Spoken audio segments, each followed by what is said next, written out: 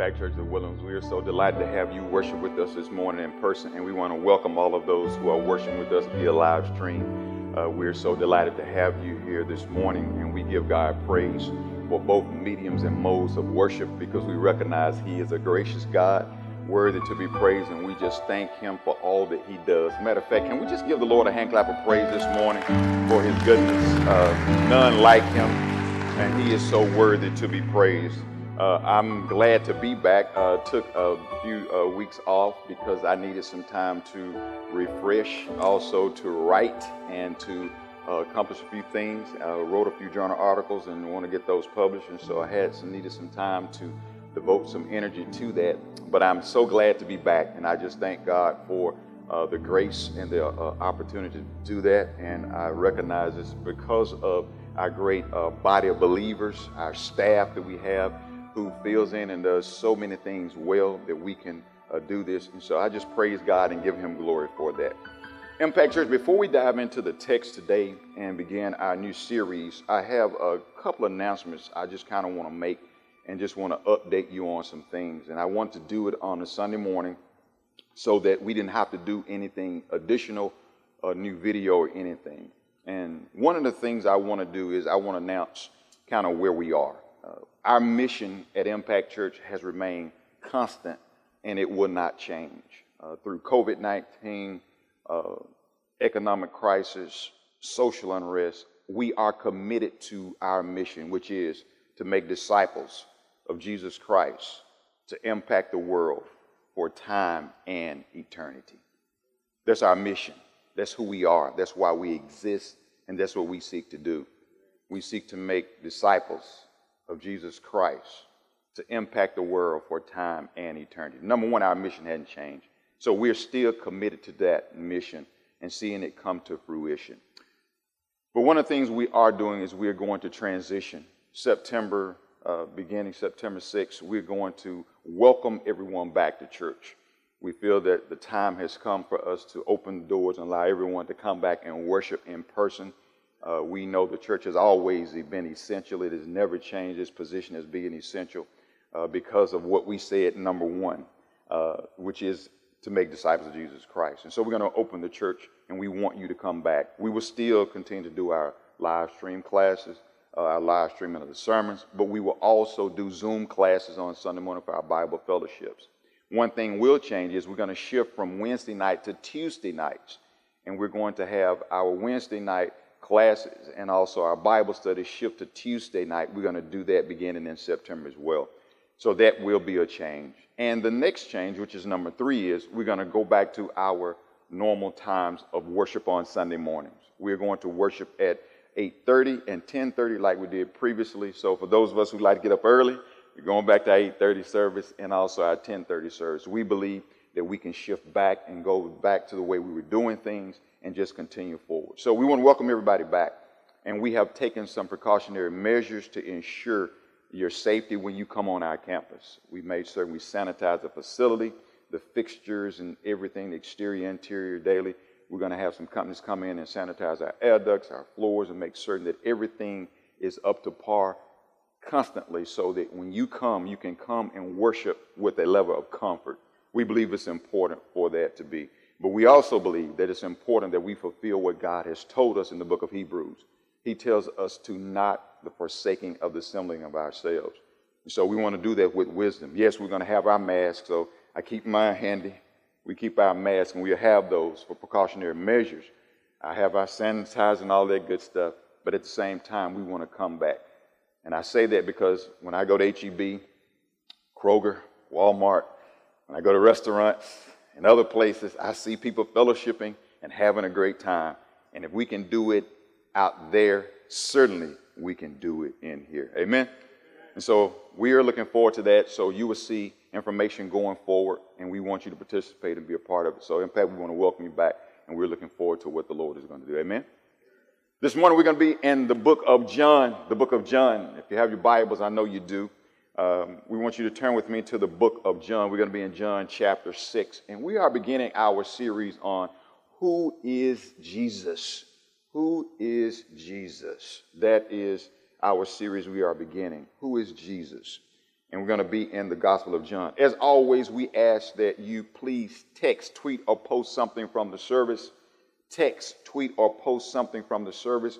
We want you to witness and to share something from our service and let people know, hey, that I worship with Impact Church of the Woodlands, 5401 Shadow Bend Place, myimpactchurch.org, that I was there, worship with them, and this is something I gleaned from the service, and we want to make certain that you share that so people know that we are here, and it's a great opportunity for us to make Jesus Christ known.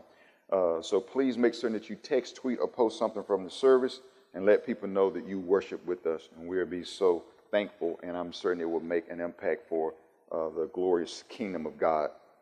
But our text today is going to be in John, the Gospel of John. You know, the Gospels are so great because they are so powerful, and each Gospel is written and it has a different message and a different perspective audience that he's writing to, and that's why we call them the Gospels and Synoptic Gospels. They're seeing the same, but they're writing from a different perspective to a different audience.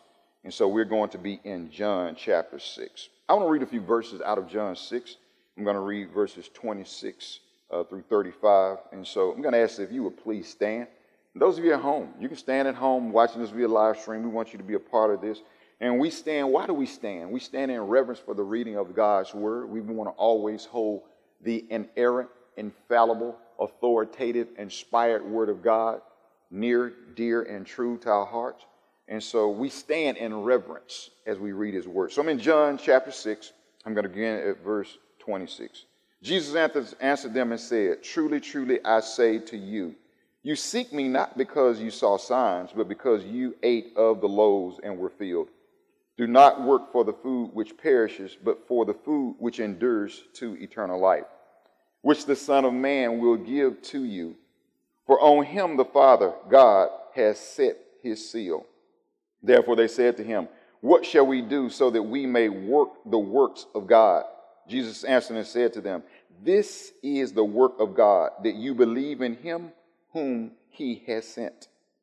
So they said to him, "What then do you do for a sign, so that we may see and believe you? What work do you perform? Our fathers ate the manna in the wilderness, as it is written, he gave them bread out of heaven to eat." Jesus said to them, "Truly, truly, I say to you, it is not Moses who has given you the bread out of heaven, but it is my Father who gives you the true bread out of heaven. For the bread of God is that which comes down out of heaven and gives life to the world." Then they said to him, "Lord, always give us this bread." Jesus said unto them, "I am the bread of life. He who comes to me will not hunger, and he who believes in me will never thirst." You may be seated. Father God, we love you. We thank you for your truth. We thank you for your word. We thank you for all that you give us, Lord. Lord, there is none like you, and we are so delighted to be called the sheep of your pasture.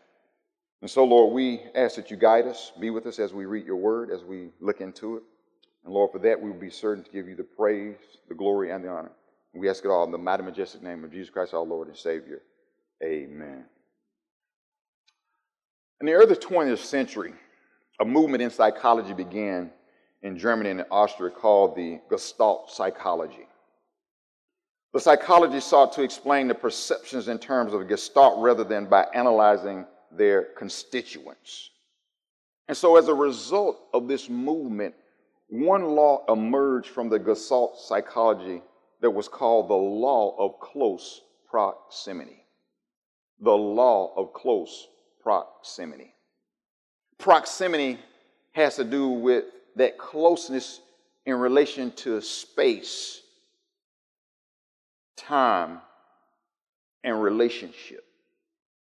When you talk about proximity, you're talking about something that's in closeness in relation to space, time, and relationship. And so in the law of close proximity, it is simply defined as this, is that elements that are close to each other are perceived to be related when compared to elements that are separate from each other. Elements that are close in proximity to one another, close in relation to one another, are perceived to be related due to the closeness. But when things are separate from each other, they are perceived to be different. I saw that law and I thought about this Gospel of John and Jesus' message. Jesus Christ was dealing with the law of close proximity with the people that he was trying to minister to. Jesus had a hard time convincing them and getting them to perceive and to see and understand, to really comprehend who he really was. They never grasped who Jesus was, and I'm convinced it was because of the law of close proximity. You say, Roche, well, how do you see that? Let me explain it like this. There were two groups that Jesus was trying to get to see in this text, and we're going to get to it here in a second. In John chapter 6, 26 through 40, he has the crowd that is there he's trying to get to understand who he is. In 41 through 58, we have the critics that he's trying to get to see who he is. But both the crowd and the critics couldn't see due to the law of close proximity. They had been around Jesus and they did not comprehend who he really was. Why? Because in space, Jesus was born in Bethlehem, possibly in a manger. Jesus had been baptized in the Jordan River by John. That space, they were invaded by Jesus' space, but also time-wise. Jesus was born about 605 BC. At 12 years of age, Jesus is in the temple reasoning with the teachers of the law. He is there in time and in space, in their sphere, and so he was in close proximity to them. And as a result of being in close proximity, they didn't differentiate Jesus from themselves. But also in relationship, you remember Jesus is the son of Joseph. Mary is his mother. Jesus' brothers and sisters lived there. And so Jesus was in close proximity in space, in time, and in relationship to the crowds and the critics, and therefore they did not perceive his greatness. They didn't see Jesus who he was. And that's why in John 1:11 it says, he came to his own, and his own received him not. You know how it is. Sometimes those who are the closest to us are the ones who appreciate us the least. Somebody ought to say amen to that. It is the ones you have birthed, you have bathed. It is the ones you have cared for. I mean, in close proximity, you have carried on your back, in your arms. They're in close proximity, and it is often the ones who are the closest in space, in time, and in relationship who never appreciate you for all that you are worth. I know somebody shouting amen and saying hallelujah. Somebody, they're watching live stream. You're running around your house right about now. Stay with me, stay with me. Jesus begins to set the stage so they can comprehend and see who he is in the first part of John chapter 6. I want you to see this. Watch. In 6:1 through 14, Jesus performs the miracle of the fishes and the loaves. Here it is. He has 5,000 men plus women and children. He has one young man there who has 5 loaves of bread and 2 fish. And so what did Jesus do? He takes it, he blesses it, he breaks it, and he passes it out. He does this miracle for one reason. He's trying to get the crowd and the critics to see. He is attempting to remove the veil, to break the law of close proximity so that they can see that there is something unique about this Nazarene. There's something distinct about this one who was born in Bethlehem. This man, the son of Joseph, Mary who's his mother, there is something different about this Jesus. So he performs a miracle.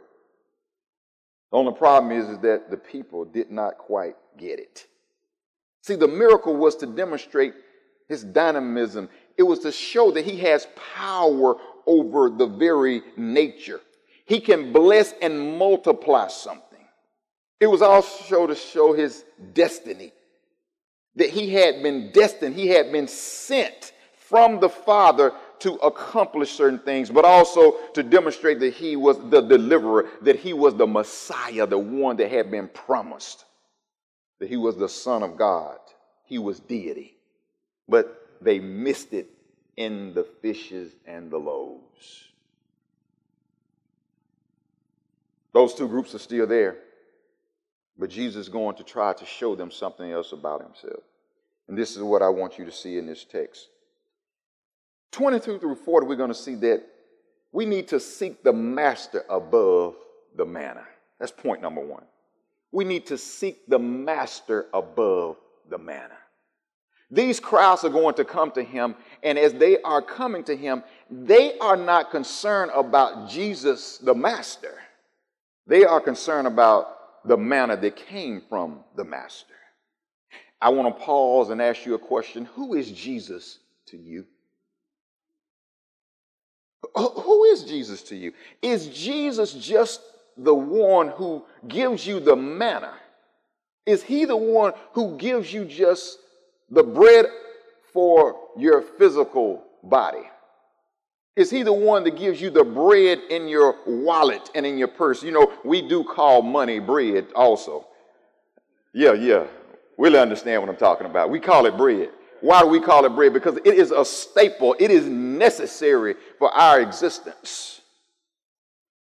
But is Jesus to you truly master, or you just want Jesus to be the one who provides your manna, whatever form that manna may come in? Here it is. The crowds are there, and they are looking to Jesus. And they have these questions for him. And we just saw this in the text we read. As they come to Jesus, the crowd, and Jesus is telling them, he says, you're not seeking me because of the signs I perform. He says, you are seeking me because you were filled from the loaves, the fishes that I gave to you, verse 26. He says, your real motive is not because you have a love for me, because you recognize that I am the Son of God. I am truly the one who will give you eternal life. He says, you are coming to me only for what you can get from me.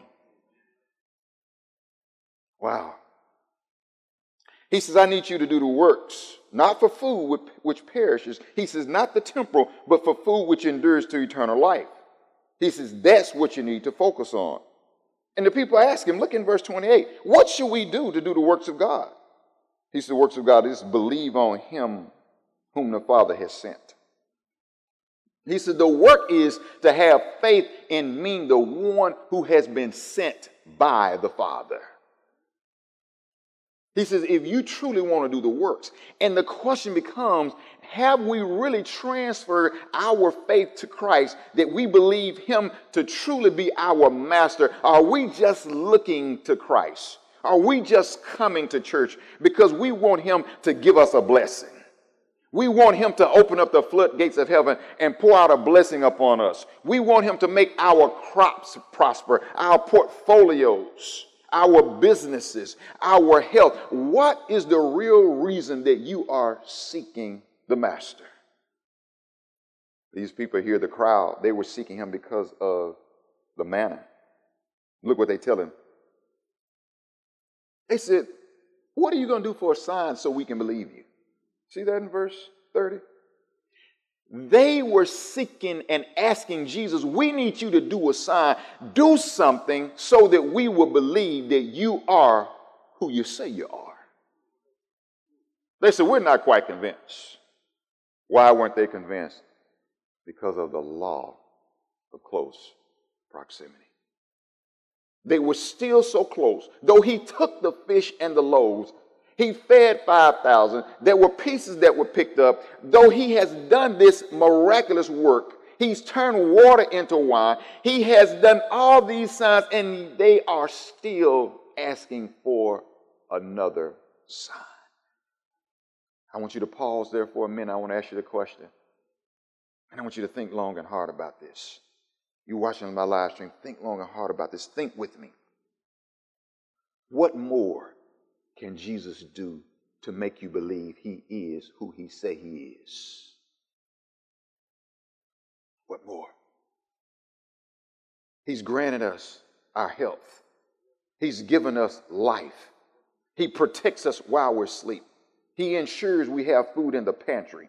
He watches over us when we drive on I-45 that has been ranked as the most dangerous interstate in the country. And yet we are still wondering, is he truly the master?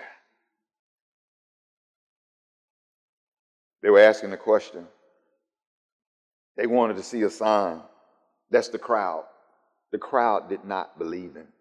They were not convinced. They said, our fathers ate manna in the wilderness. He gave him bread out of heaven to eat.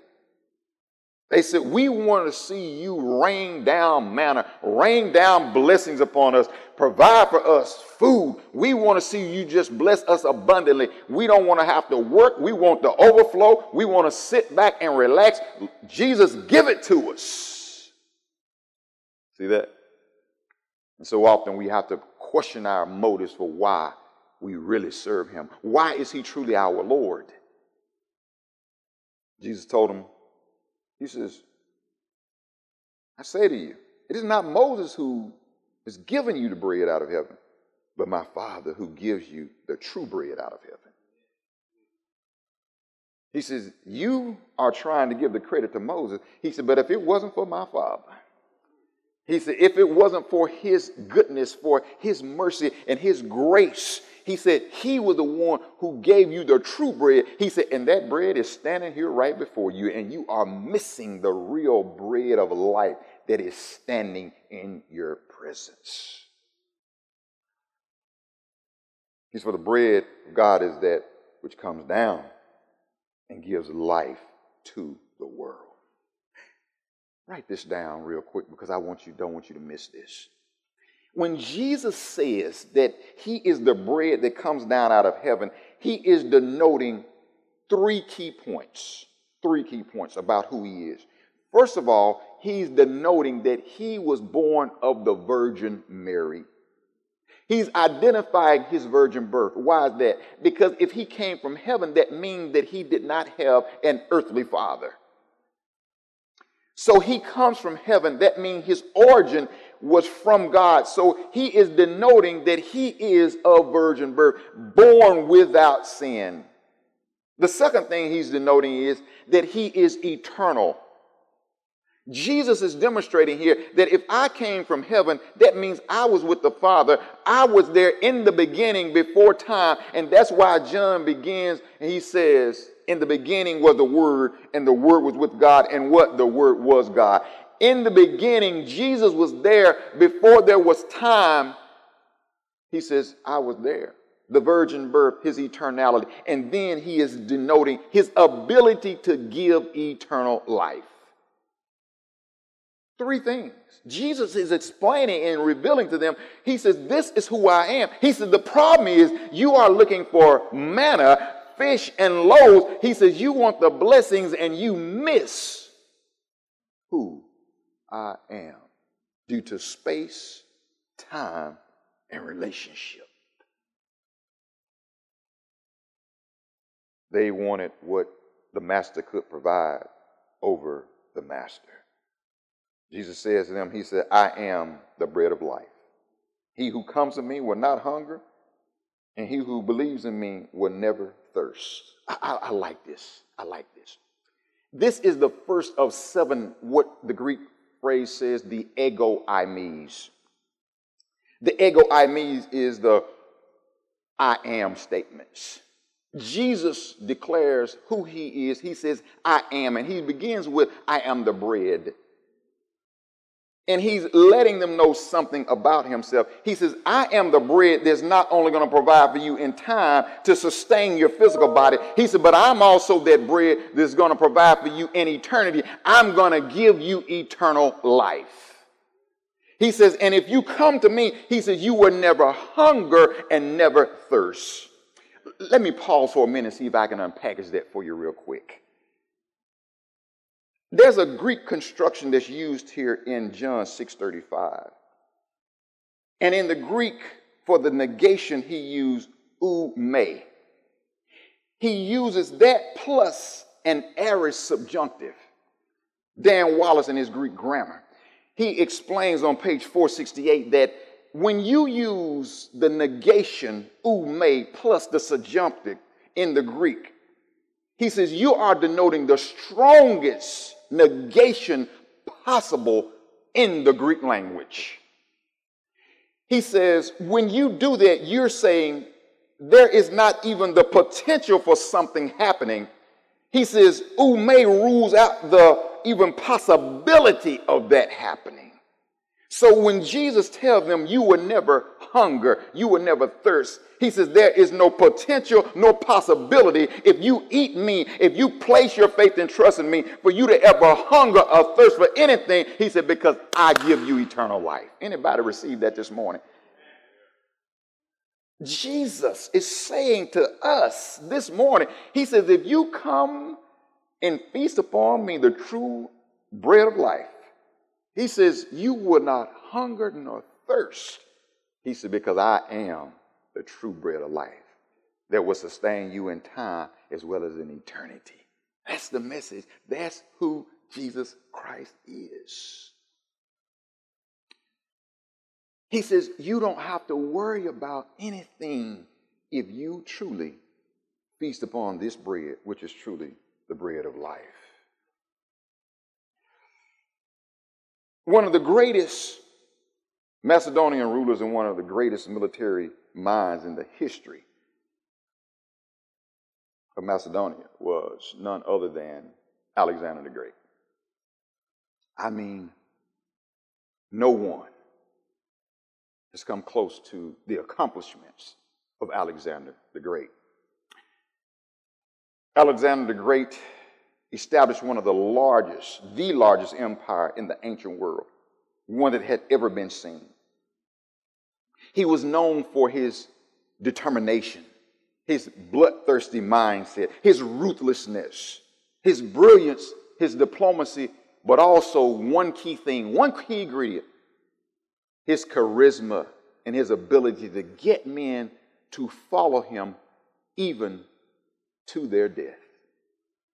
Alexander the Great was known for this. In 336, his father was assassinated, Philip of Macedon, and he ascended to the throne, Alexander did. He had to kill some people to get it, but at the young age of 20, he claimed Macedonian throne and he killed his rivals. He is the king. He accomplished so much at a young age, and by the age of 32, he had conquered in this vast region. He is the king of the empires. But after he did all of this conquering, the one thing that Alexander never did conquer was himself. It's incredible. Conquered vast regions of territory, could convince people to follow him, but he never conquered himself. And the account goes and says that one night after a drunken stupor and orgy, he falls deathly ill and he is sick. But it was in the context of his lying there, staring and facing death, that Alexander, at the age of 32, began to have a sharper focus in view of all the things that he had accomplished, the conquest of land, the temporal value of his immense wealth, the brief loyalty of men, and he began to see the limited ability of his sword, his horse, and his armies. As he's lying there on his deathbed, Alexander calls his generals and he says, I'm about to depart this world. He says, but I have 3 wishes that I need you guys to carry out for me. He said, I need you to carry them out without fail. 3 wishes. He says the first is this. He says, I want the best physicians in their areas to carry my body in a procession to its final resting place. He said, I want the best physicians to do it. He says, number two, he said, I want the path that leads to where my body is going to be placed. I want it to be lined with gold, with silver, and precious jewels of value. He said, I want the road to be lined with all of those things. I want the physicians carrying my body, and I want what they walk on it to be lined. I want all of those jewels to be strong there on the ground. He says, but the other thing is, he said, I want my casket, I want my hands to lie out. I want them to just to be laid open for everybody to be able to see. He said, these are my three requests. He said, I want you to carry this out for me. The generals looked at him, and knowing that he's ill, knowing that he is on his deathbed, they're like, why these three requests? What is the reason behind it? And Alexander tells them. He said, I want the best physicians to carry my body because I want the world to know that no physician can save my body and deliver me from death. They don't possess the ability, even with the best skills. He said, I want the world to understand that in the context of death, in the face of death, all of the wealth, all of the splendor of the world, it can't save you from death. He said, I want everybody to see my empty hands because I want them to realize that in the context of death, when you die, nothing you have in time will be able to be taken into eternity. Naked I came, and naked I will leave. Jesus is trying to get us to understand here that the physicians can't save us. Your wealth can't save you. You will take nothing out other than him, the bread of life. He uses the bread to demonstrate who he really is. And I want to ask you a question this morning. Have you been a recipient of the bread of life? Do you realize who Jesus is? He says, I am the bread of life. Yes, that's who he is. I love the fact that Jesus used bread to communicate this truth. Why, Roche? Let me tell you why. Stay with me. Bread is an essential element, and it is essential in every country, in every culture, in every class, and in every context. I don't care what area you go to, where in the world you live, bread has always been a fixture. Go back to Genesis chapter 3:19. You see bread there.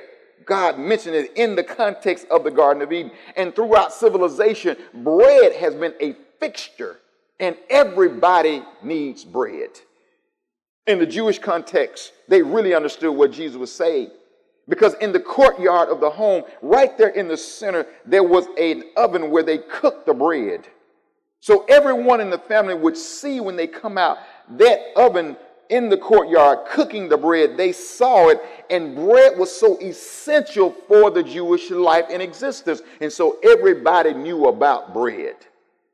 They carried the bread to eat, broke the bread, didn't waste the bread. They picked up the pieces, and that's why they had the little baskets they would carry. Everybody understood the significance of bread.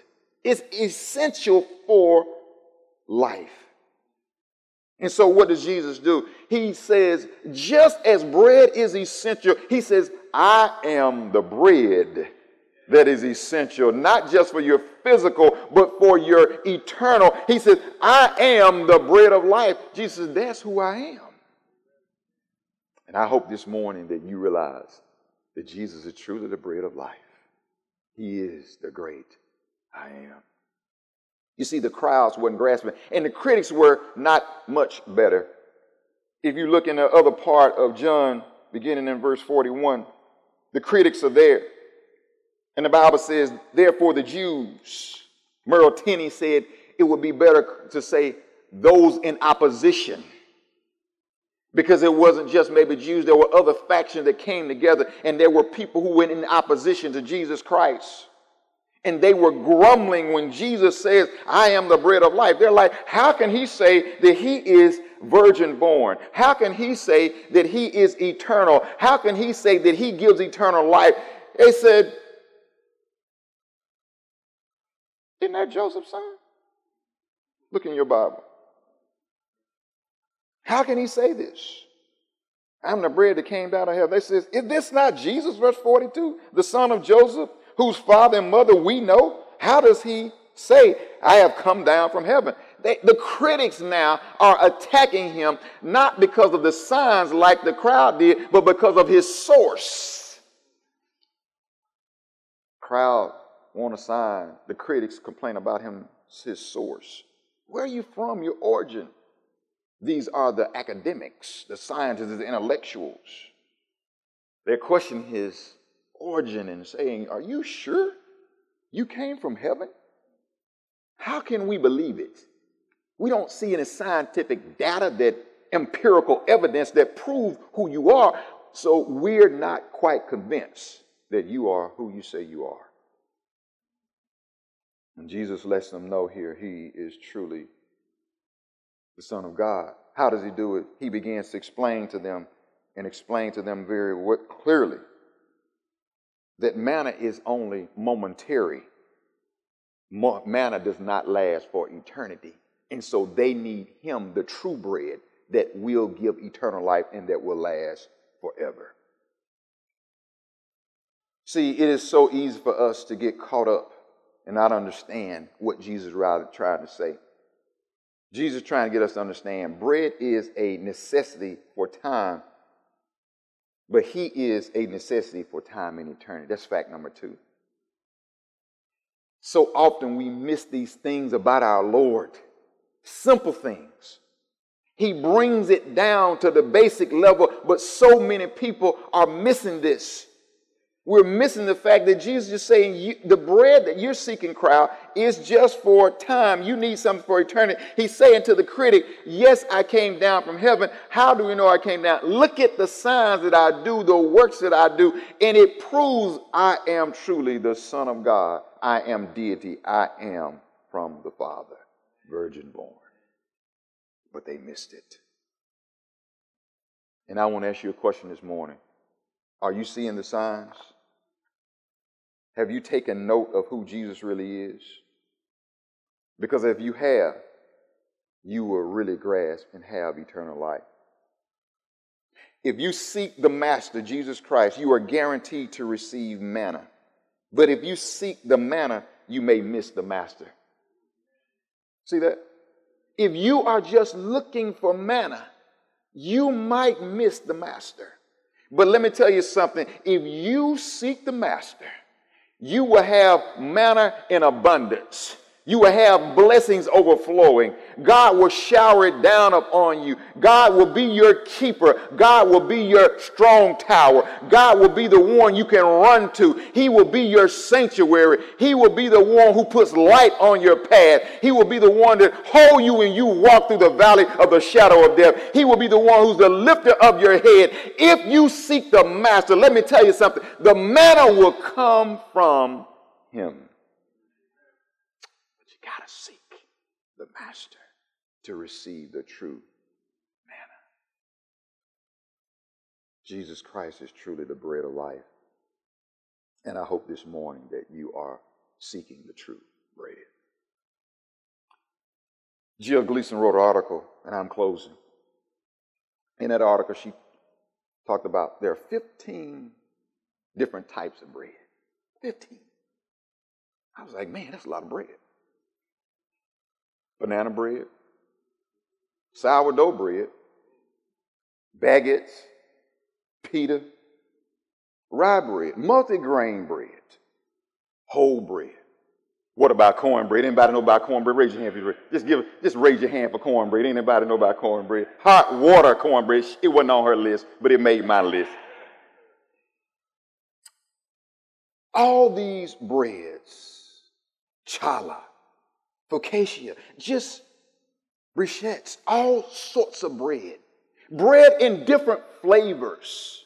Bread in different forms. She says there's a lot of bread, and all the bread is so unique and different. And as I was reading that article, thinking about the 15 different types of bread, I said there was one bread she failed to make and put on her list.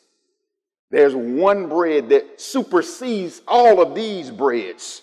There's one bread that gave the 15 breads. And that bread is none other than Jesus Christ, the great I am, our Lord and Savior, our Master, our King. He is the true bread of life. And unlike the 15 different types of bread, Jesus Christ says, I am the bread that can sustain you not only in time, he said, but I will be there with you and usher you into eternity. And anybody here this morning glad that they have the true living bread? Oh yeah. Oh yeah. Jesus Christ is telling us today, impacting those watching us via live stream. He says, I am the bread of life. Yes. He said, I'm the bread of life. He says, and if you eat this bread, he said, you never hunger and you never thirst. Not a possibility, no potentiality. He said, if you eat this bread. I'm challenging you this morning to take hold of the bread of life, Jesus Christ, because he is here for your salvation. Our impact fact for today is this, and I want you to see it. Feast on Jesus Christ, the bread of life, who is sufficient to sustain you for time and eternity. Yes, yes. If you just eat one of the 15 types of bread, that's just for time. But it definitely won't help you for eternity. And so we want you to feast on Jesus Christ, the eternal bread of life. Let us pray. Father, we love you. We thank you. Lord God, you're an awesome God, none like you. Mighty and majestic in all your ways. And Lord, we love you. We thank you for being the great I am. We thank you for being the bread of life. And we thank you for giving us eternal life. Lord, I pray for those who are watching us via live stream who may not have placed their faith and trust in you. Lord, I pray right now that you would touch them, give them the ability to cry out, to reach out to you and receive the true bread, eternal life. And for those of us who have been redeemed, have been saved, Lord, I ask that we would continue to feast for physical nourishment, but also, Lord, for spiritual nourishment, that we might truly be used for your glory and for your honor. We love you. We thank you. We ask it all in the mighty, majestic name of Jesus Christ, our Lord and Savior. Amen. I want to thank you for watching this via live stream. Please click on our YouTube channel, subscribe. We want you to stay connected. We will pray for you. We also are praying every day at 6:55. Join us on our prayer call. Please watch us again. Have a blessed day, Lord, and thank you again for being part of our 9 o'clock service. Thank you.